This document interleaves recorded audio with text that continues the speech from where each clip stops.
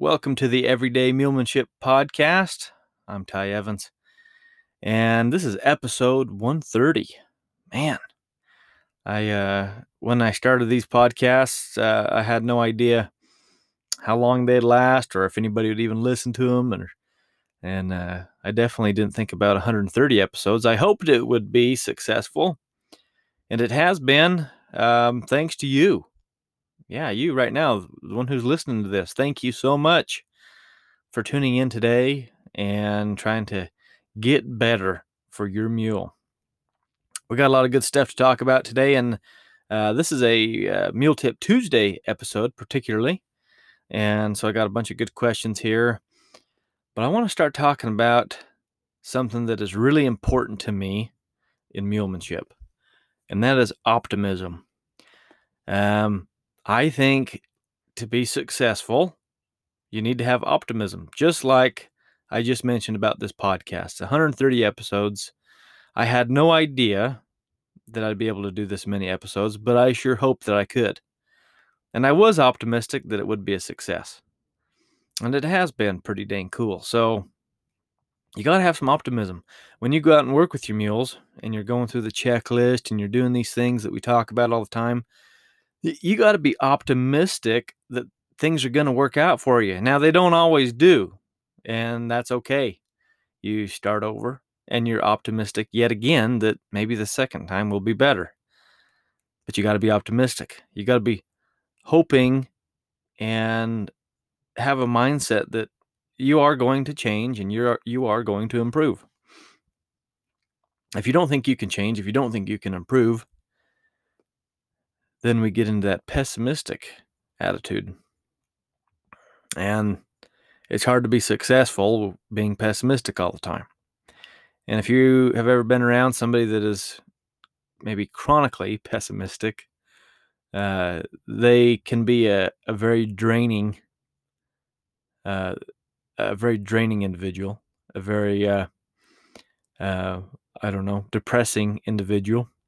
And hopefully your optimism will bring them out of their pessimistic ways. So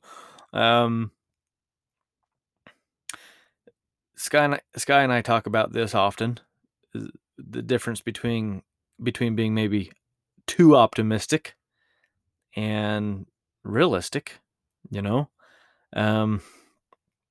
am very much overly optimistic, and sometimes I may be too optimistic in a negative that it becomes a negative thing. Like I'm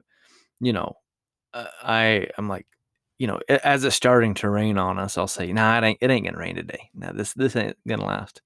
And those storm clouds are building, and that lightning comes in there, and no, it ain't gonna rain. Don't worry, guys. And I can kind of joke like that, but really in my mind, I know obviously it's raining. Then I put on my rain slicker, and I'm gonna deal with it though, because I'm optimistic that the storm will pass, and it will. But as I work with my mules, and that's kind of what I want to tie this optimistic view into, as you're doing these things, you need to be optimistic that they are going to work out for you, that things are going to get better for you. If you don't, then what's the point of doing these things? If you don't think they're going to get better, why do it? Why would you do it if things aren't going to be better for you? If you're not sure, that's when you use other people's confidence to kind of ride their coattails of confidence, so to speak, until you get your own confidence that will give you that optimism. So I'm here to tell you, as we've worked hard to change and to improve, hopefully you guys can get some confidence and some optimism from my experiences. A lot of you listening have been to one of my clinics, and at all of my clinics, I show up and I tell you, I usually say something along these lines, that life is too short to learn from your own experience. Life is too short to learn from your own experiences, so you need to be learning from the experiences of others. And I'm here to save you some time, because this is what I do my whole life, is work with these mules and these horses, these donkeys, and these people. This is all I do. And so you guys can learn from my experiences, and hopefully, if we follow those steps that I present, you guys can get your own confidence and your own optimism. So optimism is so important. You need to be determined to change and to improve, and know that if you follow these things that we've laid out for you, that things will change and improve. Speaking of change, things will change.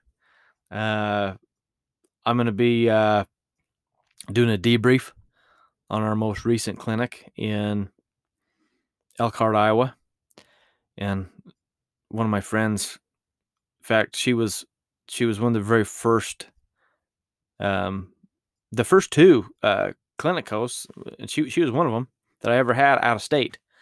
And so I joked that she's been coming to my clinic since, back when I still had hair on my head. So, but she said something. She said, "Man, you have changed a lot," because she hasn't been to a clinic in probably 3 years at least. We were thinking maybe 4, or at least 4 seasons, that is. And she says, you have changed a lot. Your clinic is very different. I said, yeah, it's been 3 or 4 years since you've been to one of my clinics. Of course they're going to change. I hope they're changing. I hope 3, 4, 5 years from now, my clinics are completely different. And we kind of talked about this, and there was another friend of mine there, and he's been to 3 of my clinics in the past couple months. He's come to 3 of them. And I said, John, don't you think, you've been to 3 clinics in the last 2 months. What do you think? And he said, all of them were completely different. I teach the checklist, and a lot of you know what I'm talking about there. If you don't, I just did our last week's Mule Tip Tuesday. I think it was episode 128 or 129. I can't remember. Was on the groundwork checklist, for example, and I've done the Snafflebit checklist. So you can find those here on this podcast, and of course on our video library, tsmules.com. But the checklist doesn't change because there's only so many things you can do with a mule. I mean, there's only so many things you can go forward, or you can go backwards, you can go left with the front end, you can go right with the front end, you go left with the hind end and right with the hind end. And I usually joke and say, hopefully you guys don't go up and down. But you can always be improving on the ways that you achieve those movements, or the combinations of those movements.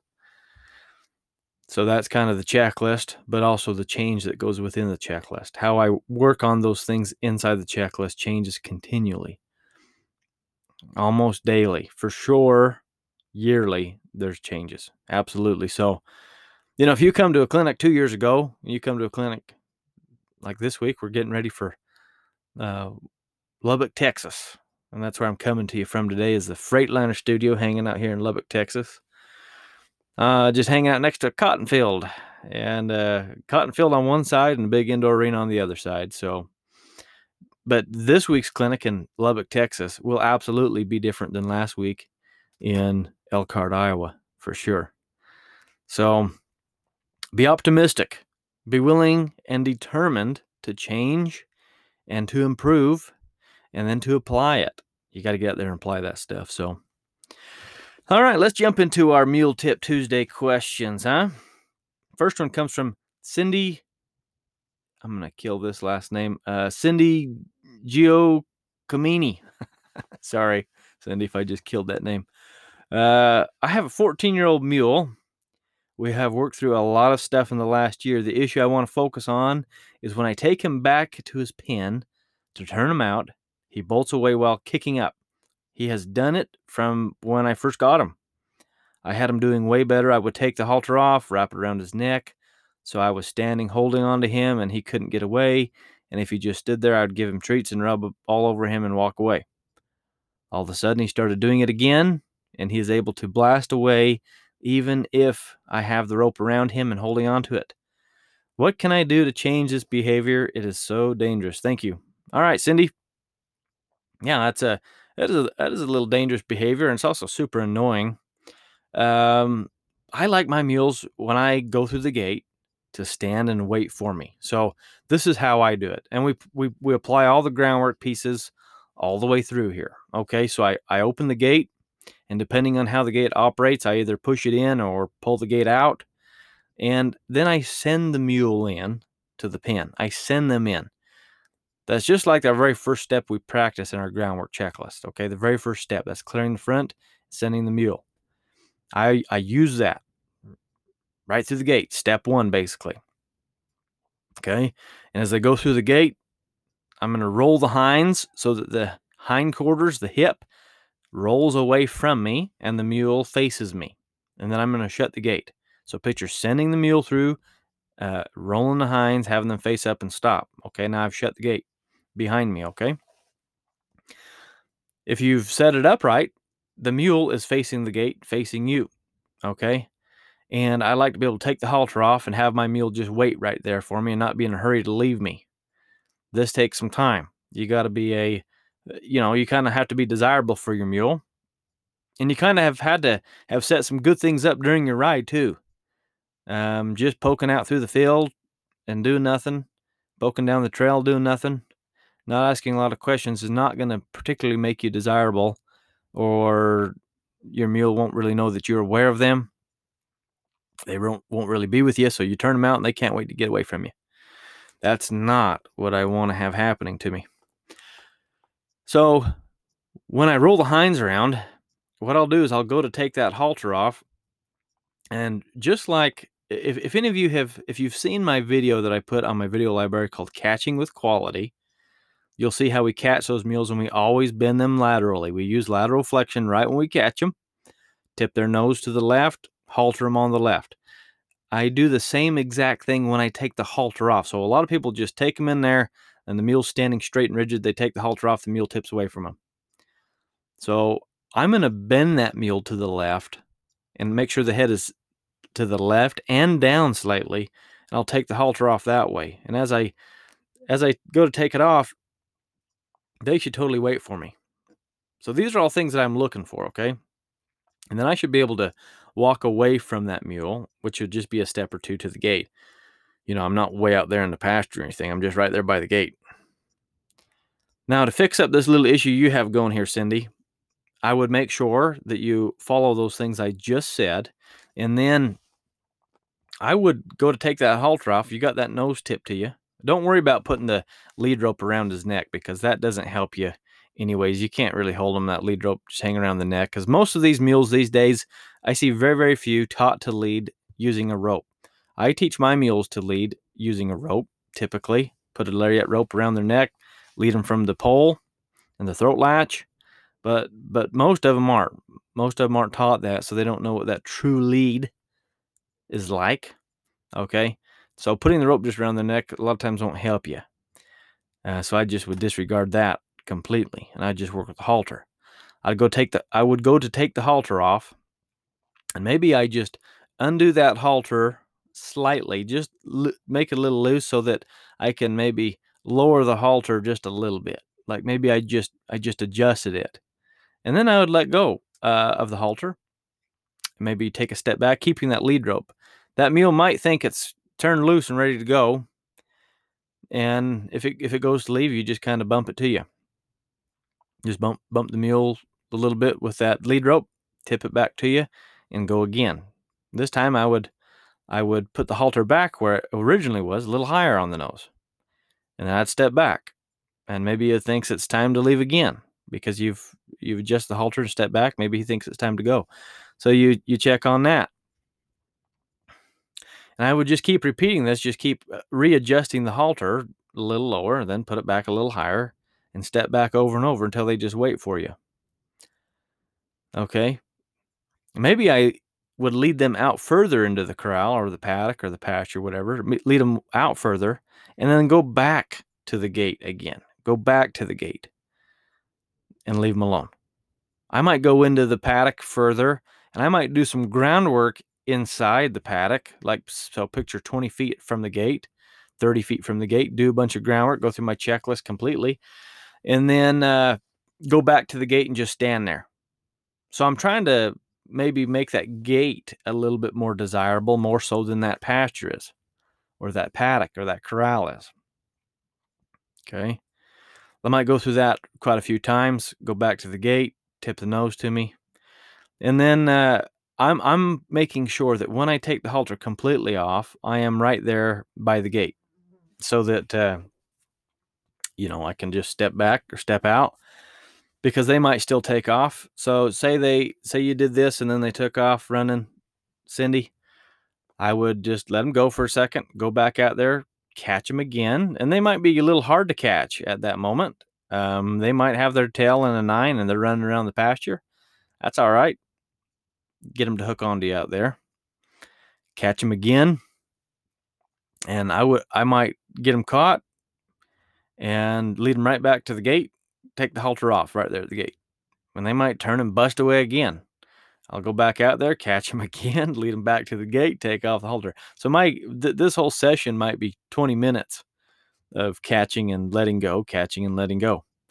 But I do that until you kind of break some of these habits. See, mules are absolutely creatures of routine. They love routine.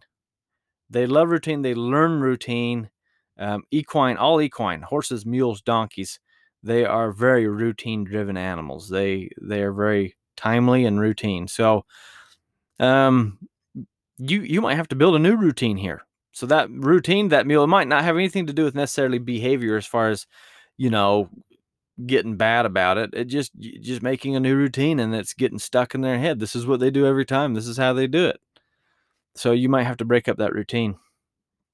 I would not do the treat thing. The treat thing obviously doesn't work for this particular. You just sitting there loving it and giving them treats is not going to be enough of you're not going to get that mule an optimal learning frame of mind by doing that. That's not going to help you.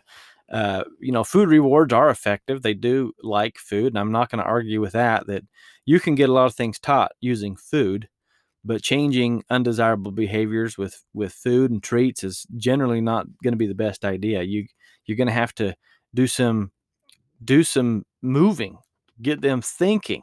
You're going to have to get them just slightly out of their comfort zone and then bring them back to their comfort zone where you want them to be. So it's going to take you some time to build that. So thanks for the question. Let me know what you think. Next question from my friend Ron Erickson up in Wisconsin. Ron says, hey, my question relates to Edith, my 13-year-old Molly mule. Lately, we have started noticing that she has started to sweat around her ears, neck, and shoulders. Sometimes it's when she's in the pasture with no signs of exercise or running. She also does this when out camping, tied to a high line or in a pen. It happens in the morning, afternoon, or evening with no signs of stress. Or am I just not seeing what's making her stressed? She seems to be okay in her bodily functions. She's also standing calm when this happens. Ron, it may be the way the mule is dealing with heat. If this has been happening lately, you guys have had a hot summer up there. It's even been kind of warm into the fall here, up there in your country. So it could be some way of dealing with the heat. This is a question better geared to a veterinarian than to me. I'm just what would I be? A mule behaviorist. I don't know. I don't know what I am. I'm just a teacher. But I don't have the answer for this one, Ron. I don't know what to tell you on that. I would talk to your vet. They would have a much better idea of what is going on there for sure. But thanks for the question anyways, Ron. Rosemary Wegman. And I think Rosemary's from Germany. Hello, Ty. First of all, I'd like you to know that I very much enjoy your weekly newsletter. For those of you that don't know, we send out a weekly newsletter with a little training tip. It's free. You can sign up for that newsletter on my website, tsmules.com. Anyways, I very much enjoy your weekly newsletter and all of the inspiring work you do. I own 3 Andalusian mules. I want them for work on my farm here in southern Germany. The mule in question is 6 years of age and still kind of a colt in ways. I have 2 issues with him I'd like to address. When I do groundwork with him, he seems to get bored and doesn't volunteer a good forward pace even when I change the challenges. I like to take them out to familiarize him with the environment, with all the traffic and agricultural machines and equipment that are on our roads. Also, this is more inspiring to him than the work in the paddock. So let me answer that question real quick here, because she goes on. This kind of goes into her second question. All right. When you're doing your groundwork and he seems to get bored, okay, and doesn't give you a good forward pace. First of all, the whole board thing, it's important you all know that the whole board thing is very, very interesting, because it's a little bit of anthropomorphism. We're kind of putting our human emotions into the mule's mind here. Mules don't get bored the way that we get bored. We have a lot more going on in our heads. You're thinking about the future, you're thinking about the past. Humans have a hard time focusing on the moment or being present in the moment. Mules are excellent at being in the moment. They don't plan for the future further than finding immediate comfort, and they don't look to the past further than the last lesson or maybe the last moment where they were uncomfortable. Okay. So when we think they're bored, that might be you may be getting bored. Typically, when the human says that my mule's bored, it's usually them that's bored. Just because you are bored in the groundwork or bored in the movements doesn't mean that they necessarily are. Okay. So that's the first thing I want to say. You think about the mule being out in the pasture. They spend their whole day just standing around doing nothing most of the time. And then they walk over there, they eat, they walk over there, they drink, they walk over there, they poop. Okay. So they don't need the engagement that a human seems to need. All right. So with that being said, if your groundwork is feeling dull though, or getting dull, or you're having a hard time with that forward motion like you're talking about there, then I would say a couple things. First, I would say make sure you are asking enough out of the mule. I mentioned that optimal learning frame of mind earlier. You got to get a little curiosity in there. You got to get a little you got to get a little arousal. You got to get just a little bit of stress, just a little anxiety, slightly getting them out of that parasympathetic nervous system. And then you got to offer them a release and leave them alone and bring them back into that parasympathetic nervous system. Okay. So you're toggling back and forth on the edge of rest and digest and, hey, pay attention and work.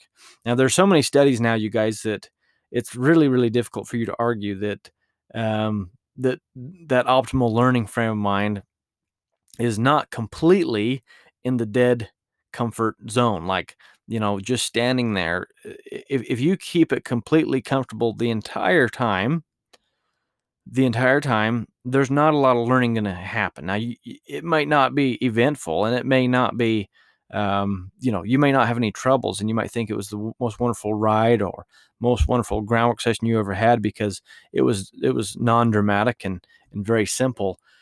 And I understand how good that might feel to you, but it's important to know that you gotta slightly arouse these mules.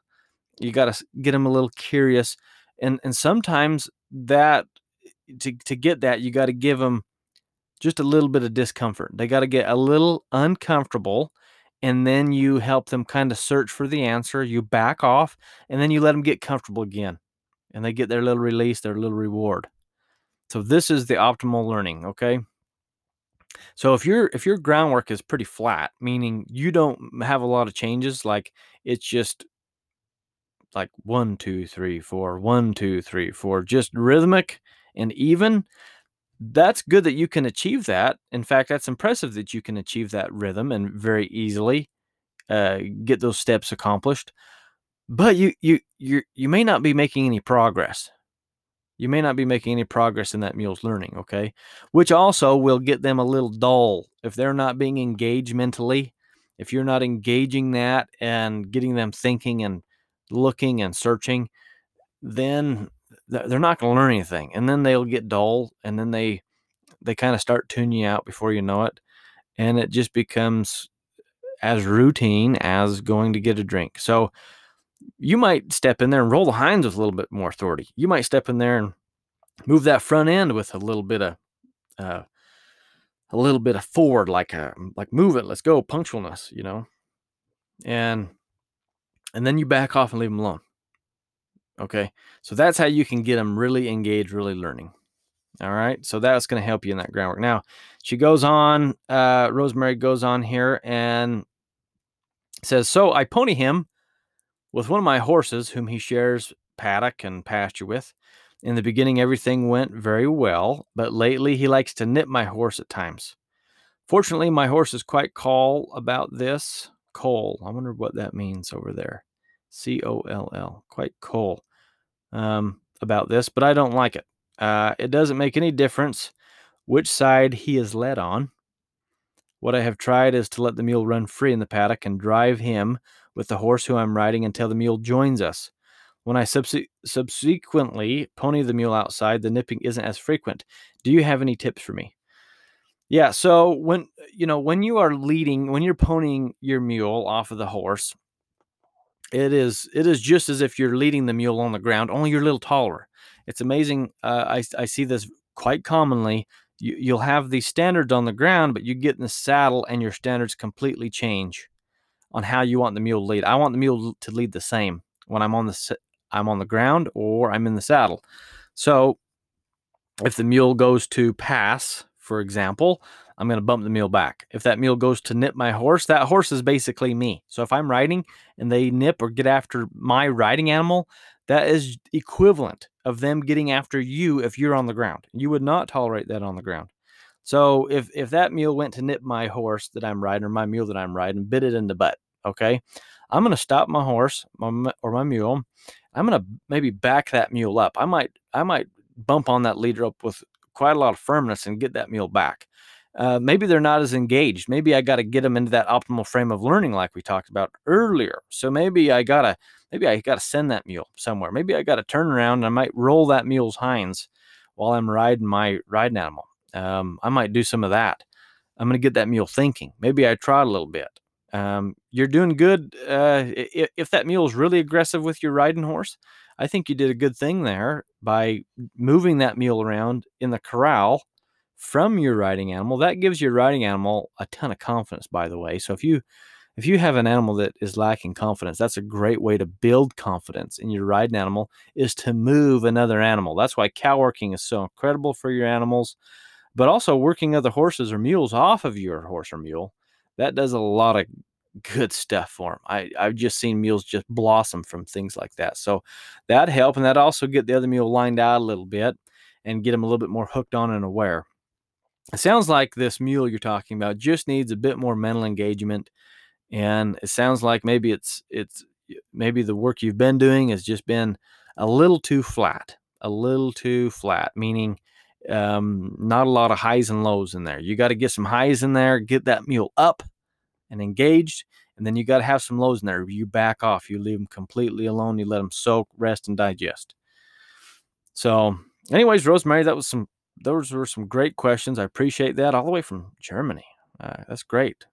We got people all over. So, hey, and don't forget, if you have a question for Mule Tip Tuesday, just send me an email, ty@tsmules.com, and I'm happy to help you. Put in the subject line, question for Mule Tip Tuesday. Write your question. Tell me your name. Tell me where you're from, and we'll answer it on the show here. Hey, we're going to take a quick break, thank one of our sponsors, and we'll be right back. Hey, we want to thank our sponsors, Western Mule Magazine. Ben and Anita Tennyson do an amazing job with their magazine. I've been writing for them for a few years now, and they're great. Look up westernmulemagazine.com and check them out.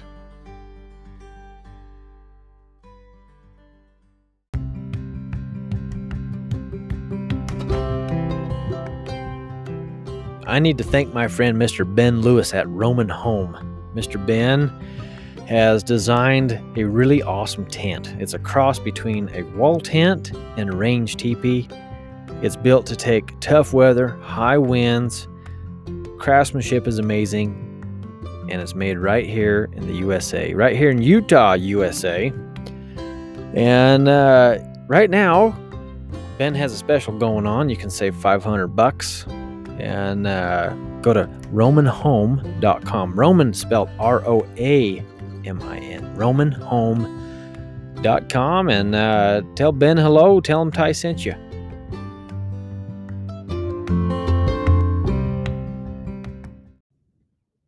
All right, we're back with Mule Tip Tuesday on our Everyday Mulemanship podcast. Got a couple more great questions coming right up for you. This one comes from Jim Stotts. Hello, Ty. One of your more recent outreaches was titled "How to Get Your Mule Confident Being Left Alone." This was a little tip that I put in my free weekly newsletter. Okay, how to get your mule confident being left alone. My question for you is about tying up to the high line, which you stated is a great tool. I see it almost as a patience pole. I assume due to the ability of the mule to move about more is why you prefer this over a hitching post. Let me know. Thanks. Yeah, Jim. So, a lot of you have herd bound issues. In fact, if you own more than one mule or more than one horse or more than one donkey, so if you have a multiple equine, you have herd bound animals. They're all herd bound and they do herd up. Amazingly. They like to be a herd. That is so natural for them. They're all going to be herd bound. It's just a matter of how we deal with it. Now, a lot of you have troubles getting your mule to leave another mule. So if we're out riding together and you wanted to break off and go up on that hill and leave me, a lot of people have a hard time getting their mule to leave the herd. Okay, that's the most common herd bound that I see. That's the most common right there. The second most common, though, is that mule being left. A lot of those mules that get left cannot live without that other mule or that other horse. They have a hard time, and that is the second most common that I see. In fact, Sky has been working with her mule Cupcake on this very thing. I'm pretty confident that I could get on Cupcake and I could leave the herd and ride, and I could get her to go. That's not a problem, really. But if we all left Cupcake, Sky's mule, she'd have a heck of a time. Not that she's not going to buck or throw a fit in that way, but she is going to get worked up. She's going to be dripping sweat. She's going to be real worried, and it's not good. And the mule loses its centeredness and pushes and pulls, and that's a tough thing. And any herd bound thing always comes back to how well centered they are. And a lot of people, the third most common, and this is what the article was particularly about, was mules that are left behind at the corral or back at camp or at home or at the barn, and you leave them in the pen. This is the third most common type of herd bound behavior that I see, is being left in the corral. And a lot of them have just a heck of a hard time with this, being left alone. And so I give you a few tips in that newsletter, about how to fix this. And I'm not going to go into those tips on here because you can go read the newsletter that hopefully you are subscribed to. And if you're not subscribed, go to tsmules.com, and I think it's a pop-up. I think my website has a little pop-up right when you go to my website that says subscribe to our newsletter right there in the front. So anyways, you can subscribe, and I'll try to maybe post that article on my website soon too for you. So one of the suggestions, and this is kind of what Jim is asking about here, is about using a high line. I love using a high line. So this is how I set up at my house. So I got the mules on the high line. I got spots for 5 mules. And so maybe I work all these mules. I ride and go through my business with them. And okay. And I will take one by one those mules off of the high line. All right. One at a time as I work them. And then I get to the last mule. That last mule is all alone. Maybe this mule is the herd bound one that it just can't be left. They're having a hard time. Well, I've kind of taken one at a time away and kind of ease into it rather than taking them all away. That would really, really throw a fit. They'd really throw a fit if I did that, likely, if they're this miserable. So I'm just going to do one at a time as I go through and do my work. And I prefer the high line for the freedom of movement. So this is not a patience pole, Jim. This is a high line. So big difference. You got two poles on this, and you got a line in between the two poles, and they're tied to that line. The freedom of movement is the big deal, and the way that they can move is the big deal. When they're on a patience pole, and that's the second best, a patience pole or whatever you want to call it. I don't know why we call it a patience pole, I guess. But because I don't call it a patience line, it's just a high line. So just tie them to a pole. They can move around the pole, but there's no quality of picking up on that lead rope when they do go on it. It's just they run into the end of the lead rope or around the pole they go. The high line, see, if they go this way and they start walking forward, eventually they hit the end of that line, and it has some give to it, and it's going to roll the hinds around. Okay. And then maybe they walk over there to the other side, and they each time that line catches it, it has a little give to it, and typically the mule will roll the hindquarters around if they got a lot of forward motion to it. But it allows quite a lot of movement. And if you've listened very long to this podcast, any of you, then you have heard me say many times that I like to give the mule the freedom to go, so they make the choice to stay. So that's why I like using a high line. And if you don't have a high line, yeah, a pole would be second best, I suppose, because they could move around the pole. And that freedom of movement helps a lot with that mind. It helps significantly. When you tie them to a post, you'll get them pawing. Now, they're going to paw at a pole and at a high line probably too. But since they have so much freedom of movement, they don't tend to stop and paw so much on the high line or a pole, okay? But at a post, they can't really move forward or back, and hardly side to side at all. So, the next thing they start doing is start pawing, and that's not good for their brain either. So yeah, I prefer that high line. And one of the most important things too, when you're working on getting a mule to be better being left alone, one of the best ways to do it also is, and I mentioned that little example of my high line where I'll have all my mules on the high line for the day, and I take them away one by one.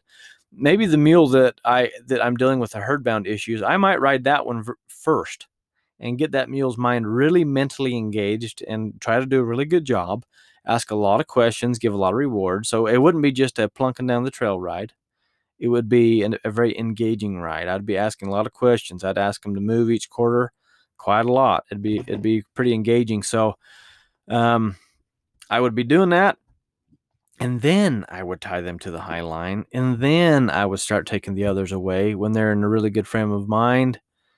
And they'd be, this mule would be better to deal with the herd bound that way. It's so much about the mind more than the body or how you're going to tie them up or what you use to tie them up. It's just so much about that brain. So that's where I would start. Okay. Good question, Jim. Now you know. Appreciate that. All right. Our last question comes from Tustin Lance. I believe Tustin is from my home state of Utah. So, and Tustin has had a few questions, and I've answered some of those on the email. This one we're going to do on the show today. So, Tustin says, "Hey, so I finally got to try to do some of the groundwork with my mule today. It seems to me like she has no idea what I'm asking her to do, or I'm just a terrible trainer." Laugh out loud. She's a bit resistant to lead. I'm thinking it has little to do with a new environment altogether since I just got her home yesterday. When I try to get her to do a circle, she only wants to turn and face me. She does not want to move in a circle no matter if I'm on her side. I'm trying to move her from the rear with some drive from the rope. Is it possible my rope is too short? Thanks a ton for getting back to me the way you do. I'm just as green at this as my mule. Thanks.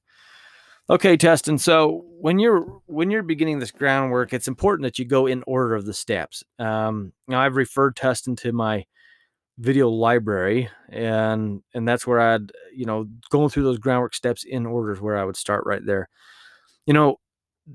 I don't start with a circle. So Tustin, go back and watch those videos because step one is not a circle. Step one is clearing the front and sending them one direction or the other. Now, when you start by clearing the front, you get those shoulders to yield away from you. And that is so key to building this, because you just get that front end. So if I'm facing the mules, which it sounds like the mule wants to do a lot to you, just face you, that's great. That's the second best angle. There's better angles, and you'll have to watch all them videos to get a better idea what those are.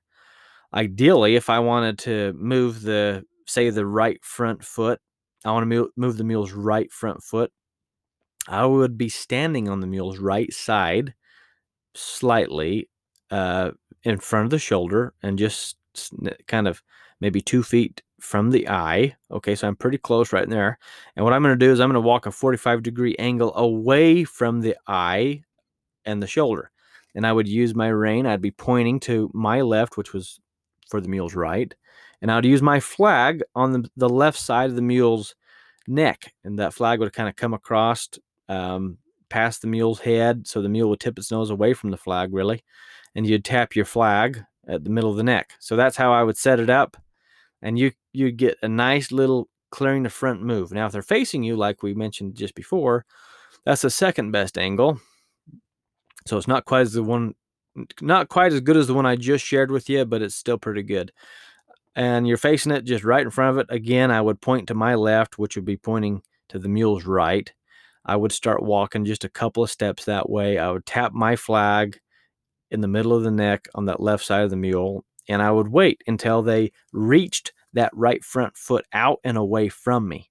And then I would reward it. So I just start by building one little step at a time. This is the way we start our groundwork classes in the clinics. One piece at a time. You reward them for that step. From there, you go into the circles. And once you have that forward motion of clearing that front, it's easier for you to get that circle going. And in that circle, if they're having a hard time moving forward, you keep directing them. Make sure that your rein is pointed where you want to go. Make sure you check on your angles. If I'm trying to get forward motion from that mule, I'm going to be behind the shoulder. My belly button is going to be pointed toward the mule's elbow. I'm going to be standing about a 45-degree angle off of the mule. I would be, again, having my lead out there, pointing where I want the mule to go, thinking about where I want the mule to go. And then I'd use my flag to help me out. So if they don't want to move, I'd tap them on the butt a little bit. They'll move. So that's how I'd set it up, testing. You might go back and check on some of them videos, because you're likely missing that very first step, clearing the front. That's where you got to start right there. So anyways, I think that'll do it for today, friends, on our questions. As you guys are out there working on these mules, remember to be optimistic. Things are going to get better. Things are going to improve, and then you're going to apply it. Enjoy your time. Remember, you're doing this for fun. Have some fun while you're doing it. Put a smile on. Like I say in every clinic, the bigger your smile, the better your mule will operate for you. So keep smiling, keep having fun. And hey, don't forget, if you have a question for Mule Tip Tuesday, if you would like me to answer your question here on this show, be sure to send me an email, ty@tsmules.com. And I'd be happy to answer your question and help you out. All right. Hey, until next time, God bless you, and we will see you down the road.